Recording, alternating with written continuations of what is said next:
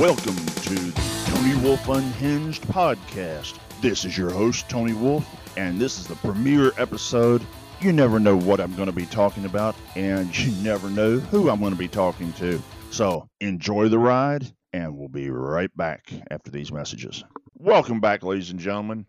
First topic of today's show is going to be about the new Starz TV show Heels. There are 7 episodes into an 8-season run, and for anybody who's been in pro wrestling, is a pro wrestling fan, it kind of gives you an inside look at what some of these small, independent companies run and how they run all over the Eastern Seaboard.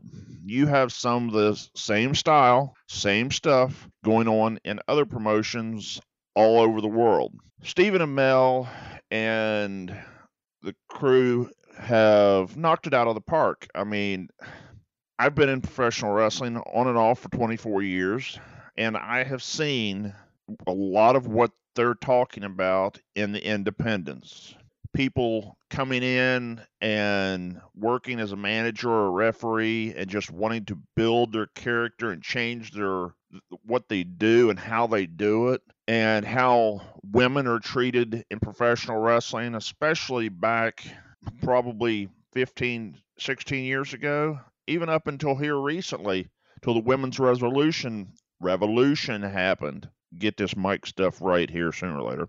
But talking about the drug problem and the guys just getting into it because they want to be rock stars and have sex with everybody, and the drugs and the alcohol and all of the problems, and having the old timers who don't really understand when it's time to walk away and when it's time to use your knowledge that you have learned and help the young kids. Don't be a dick about it, but be there to help the kids learn. And with Stephen Amell as Jack of Spades, Alex Ludwig as Ace, and the whole crew, I mean, they have impressed me. The fact that they're actually learning how to wrestle, and when you see most of them in there, they're actually doing the wrestling moves. They look like wrestlers. Even Diablo, he fits the big guy, super heavyweight type character. Then you have the Musclehead, which is Apocalypse. Then you have the rival promotion, which is Dystopia. And the ups and downs of what professional wrestling can do to a family.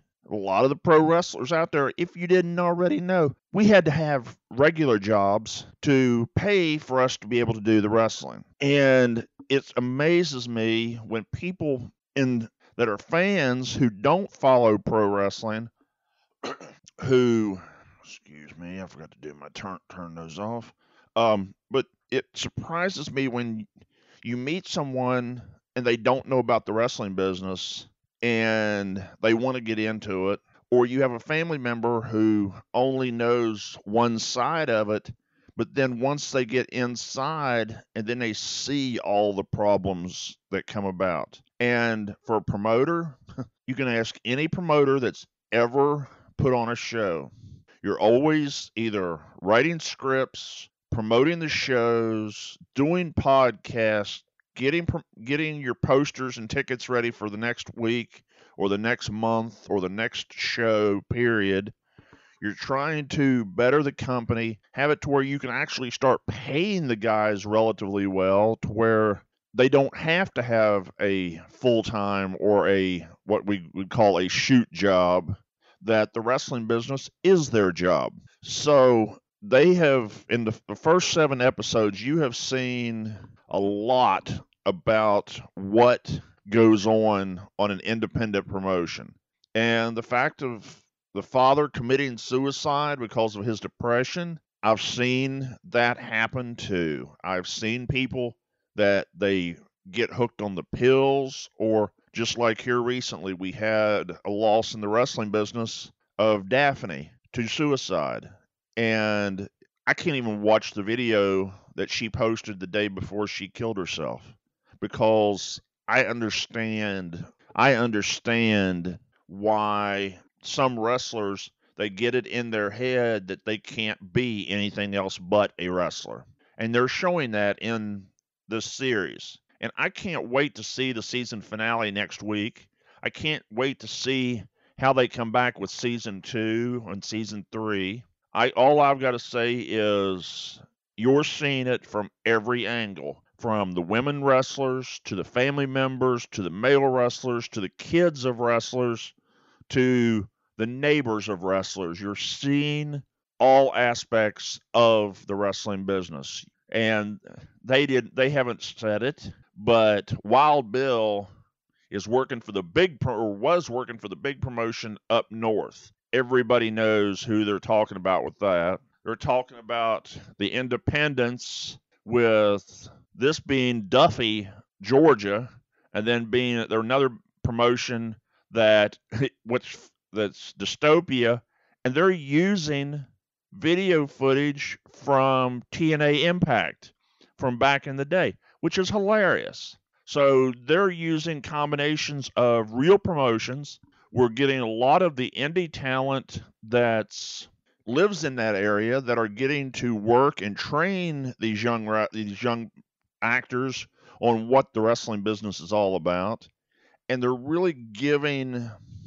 Some people say they've been giving the wrestling business a black eye. I think that Vince opened up the books a long time ago to kayfabe. He says, this is a business. This is not wrestling. This is sports entertainment. Well, this is going back to what pro wrestling is all about, which is great storytelling, true good versus evil, having good people turn bad, bad people turn good, everybody mistreating the minorities and the women wrestlers. And honestly, I can't imagine what that season finale is going to be. Let's see. I'm trying to remember what. I think it's called the double swap or double something for the end of season 1, which tells me that there's going to be a major plot twist. Either Ace is going to win the title. They're going to throw somebody in there last minute that we don't see coming, and they're going to win the title, and it's going to be a minority. Or we're going to see a woman win their heavyweight title, and then it's going to be, okay, now this woman has to defend the heavyweight title for their company, and how the wrestlers and the promoter and everybody has to deal with it around the wrestling business. So if you haven't seen it, I recommend getting Stars or going on your local cable company and seeing if you can find it for free on one of the cable access channels and watch it. If you love pro wrestling, you're going to get a real eye-awakening introduction to pro wrestling by watching this show. And remember, it's a dramatization. You're seeing different sides of the wrestling business, but you're also seeing the plot of building a story and making it to where it's just like any other drama or soap opera. They dramatize it to a point to make it more entertaining or make you feel for the characters. So on to topic 2. Now on topic 2, we're going to talk a little bit about my pro wrestling career as a referee. I started out as a fan when I was 6 years old, I guess. And I started watching Mid-Atlantic Championship Wrestling from Georgia and from the Carolinas. And then I got into WTBS when it came out and started watching the wrestling on there. Occasionally I would watch or come across World Class from Texas. And those were my main influences when I first started watching wrestling as a kid. I thought, man, these characters, you had guys like Kabuki, Boogie Woogie Man Jimmy Valiant, Mr. Number 1 Paul Jones, the Sheep Herders, the Rock and Roll Express, the Midnight Express, then later on Anderson and Flair, and the Four Horsemen and Sting, and you had the Koloffs and number one George South and the Italian Stallion. You had a whole bunch of guys who came in to that territory that were amazing storytellers. Some of them didn't look like athletes, but they made you believe everything they said. Then the American Dream, Dusty Rhodes, Fruit of My Loins, if you will, came in and started doing his shtick. And I was just like, man, this stuff is amazing. And they had me hooked pretty much from the beginning. And then in, what was it? 83, I guess, 82, I moved to Florida. I found Florida Championship Wrestling. Mike Graham, Superstar Billy Graham, Blackjack Mulligan. I mean, Kevin Sullivan, the Taskmaster. Or that was before he was Taskmaster. That was when he was the evil Kevin Sullivan. And the Purple Haze, Mark Lewin. And that was, I think, the first time I was ever introduced to Abdullah the Butcher. And that was a whole different crew, but they had that same Southern wrestling feel. And when I was in school, when I was in middle school, somebody asked me, said, what do you want to do with your life? I said, I want to get into pro wrestling. Don't care if it's a ref, don't care if it's a wrestler, don't care if it's a manager, don't care if I'm just setting up the goddamn ring. I don't care. I'm going to get into pro wrestling. Everybody laughed at me. Everybody said there's no way in hell. The older I got, the more I followed it. And then I started picking up small things here and there. And by the time I graduated high school, I guess, I knew that it was not what I thought it was as a kid, but it was still entertaining. They told good stories. They had great characters. And when somebody done something, especially like Kevin Sullivan or Purple Haze or Bob Roop, or when Woman first came in, when they shaved her head, had her half bald, or not Woman, Luna Vachon, when they shaved her head where she was half bald, and everybody looked at her like, who the hell is this crazy woman with the voice of a man and acting like a maniac? Well, they made you believe. And when you met these people out in public, if they were good guys, they were right there to sign your autographs. If they were bad guys, they'd tell you to go fuck off most of the time. So the wrestling business at that time was a very close-knit, they kept the outsiders out, and if you got inside, you were damn lucky. And I've been reading the Hustler Rip Rogers book, and I've been listening to podcasts and videos from Rip Rogers and from George South and from different people who grew up and who spent their time in that area and built a name for themselves being independent pro wrestlers. And they built a name through the NWA and whatever promotion they happened to be in at that time. So let's fast forward until 1995, 96, I guess it was. I had moved back to Ohio and had met a gentleman, and that'll be as far as I refer to him. I won't state his name because I don't really like him much anymore. Me and him had a falling out. But if you know me, you know who the gentleman is, and we'll leave it at that. But I met this gentleman. He was working at a pizza shop, and they were running an outdoor wrestling show. And I sat there. Like I said, I'd only been to one live event in my entire life when I was in West Virginia. And then when we went to Florida, I went to a couple live events down there. And so I was like, okay, I've seen these guys that are the TV guys. So let's see what this promotion's like. So I'm sitting there in my car watching this thing, and some of the guys that were there were outstanding. Some of the guys that were there were like, how in God's name did they ever put these people in the wrestling ring? And over a period of time, I got to know them, and I got to know the promoter and the promoter's family, and we became very close friends. And I told him I wanted to get into pro wrestling. I said, I don't know what I want to do, but I'm willing to train, I'm willing to work, and I'm willing to do what you need me to do.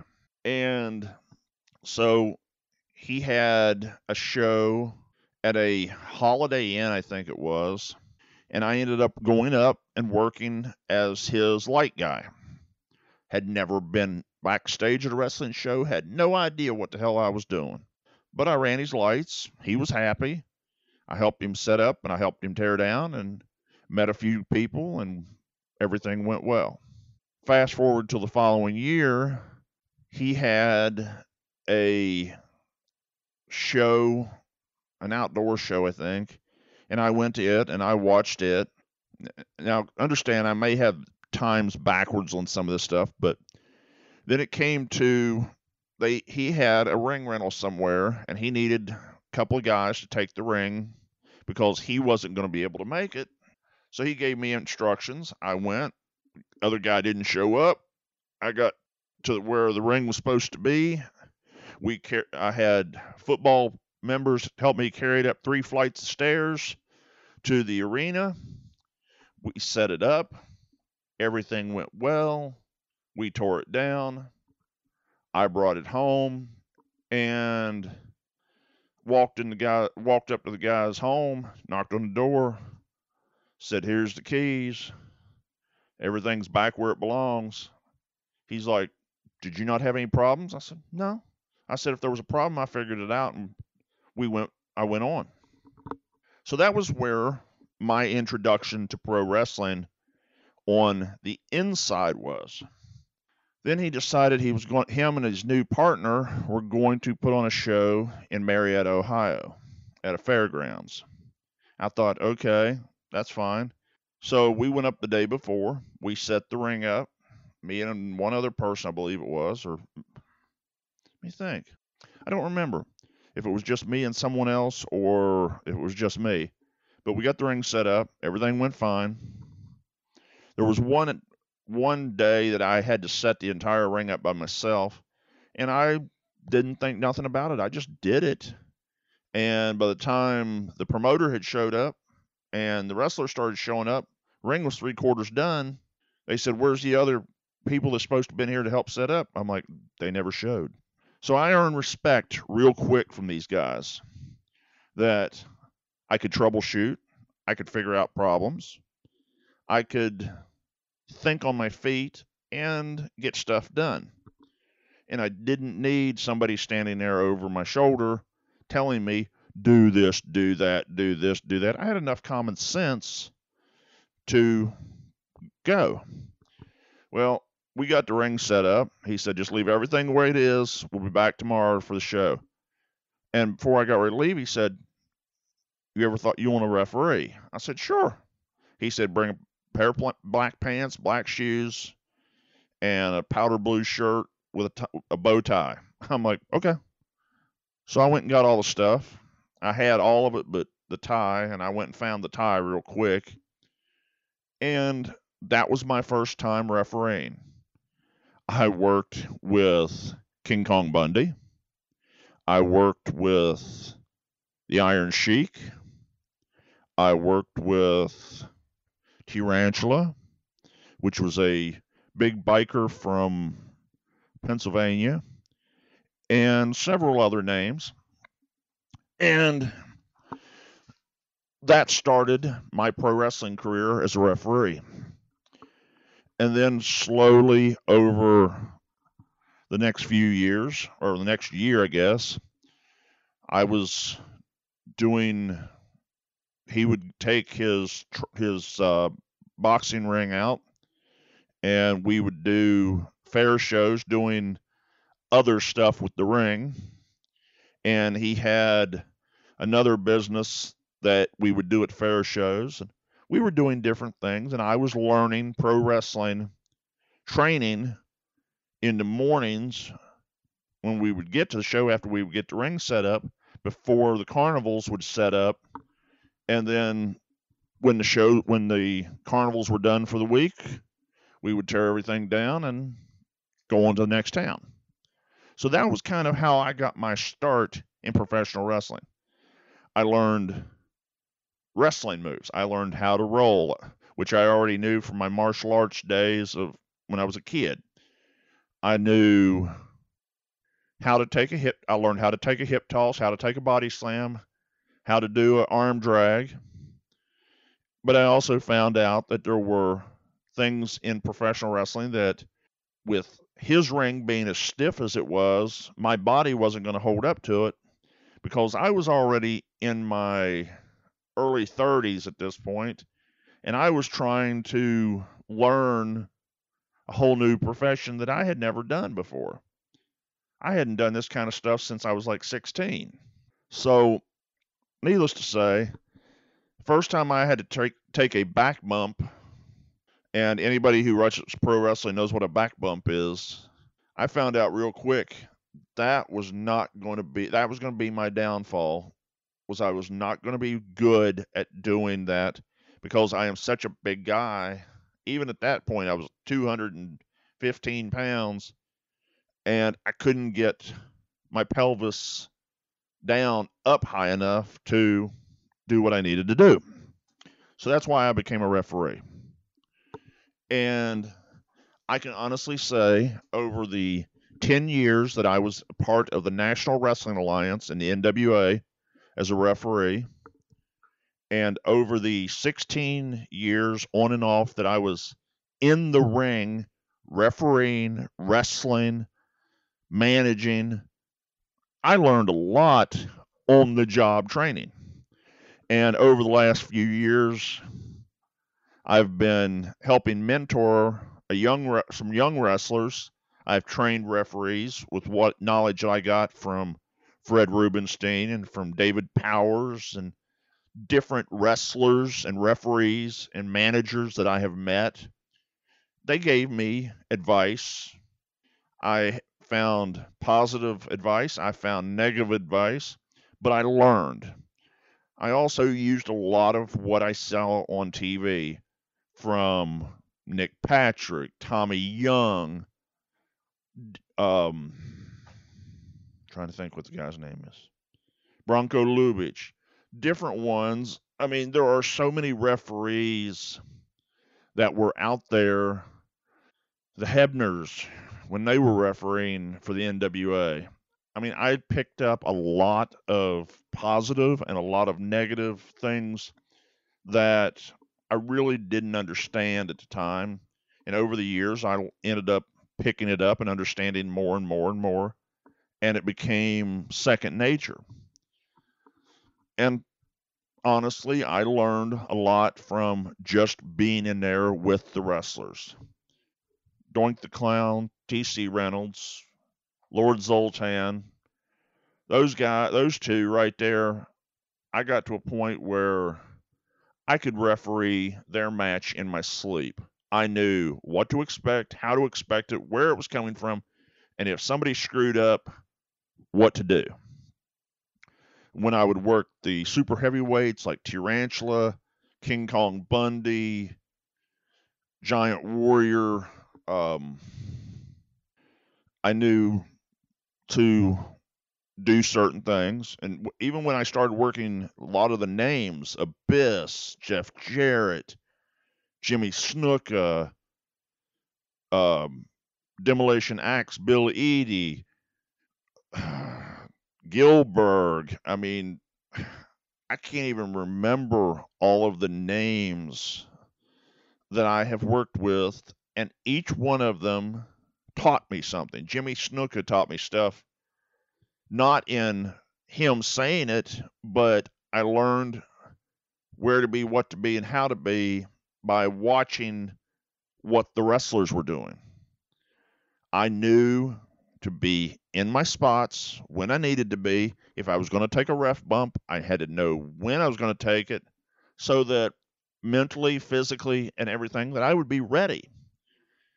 And in the pro wrestling business, you have to have good basics. And that's the one thing that I have come to realize. When I got started, I didn't have great basics. I had decent basics. And over a period of years of learning the psychology behind stuff, learning the physical side of it, learning just the ins and outs of what the wrestling business taught me, and the stuff that I have gotten here recently. I'm retired from in ring, but I'm still mentoring. And reading the Hustler Rip Rogers book has given me so many things that I wish I would have had 15 years ago, 16 years ago, when I was going strong. If I would have known some of this stuff back then I would have made it farther. You know, understand. Excuse my burp. Understand.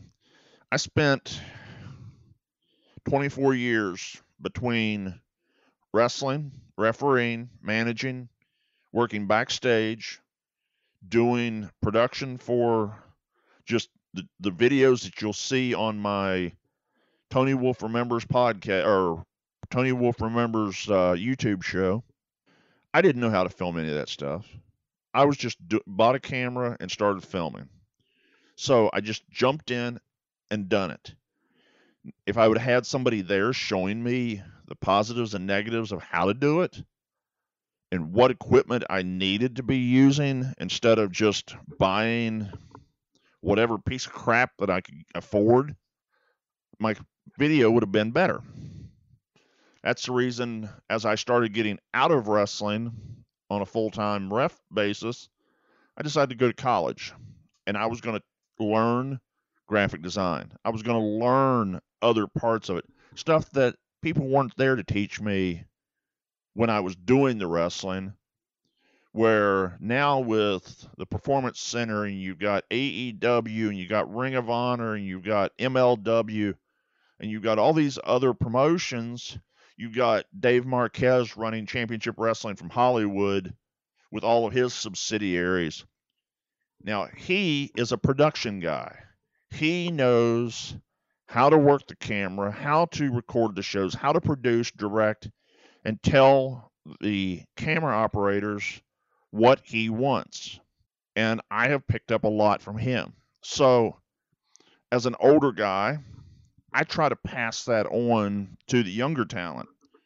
Look like a wrestler, talk like a wrestler, work like a wrestler, use psychology inside the ring and outside the ring.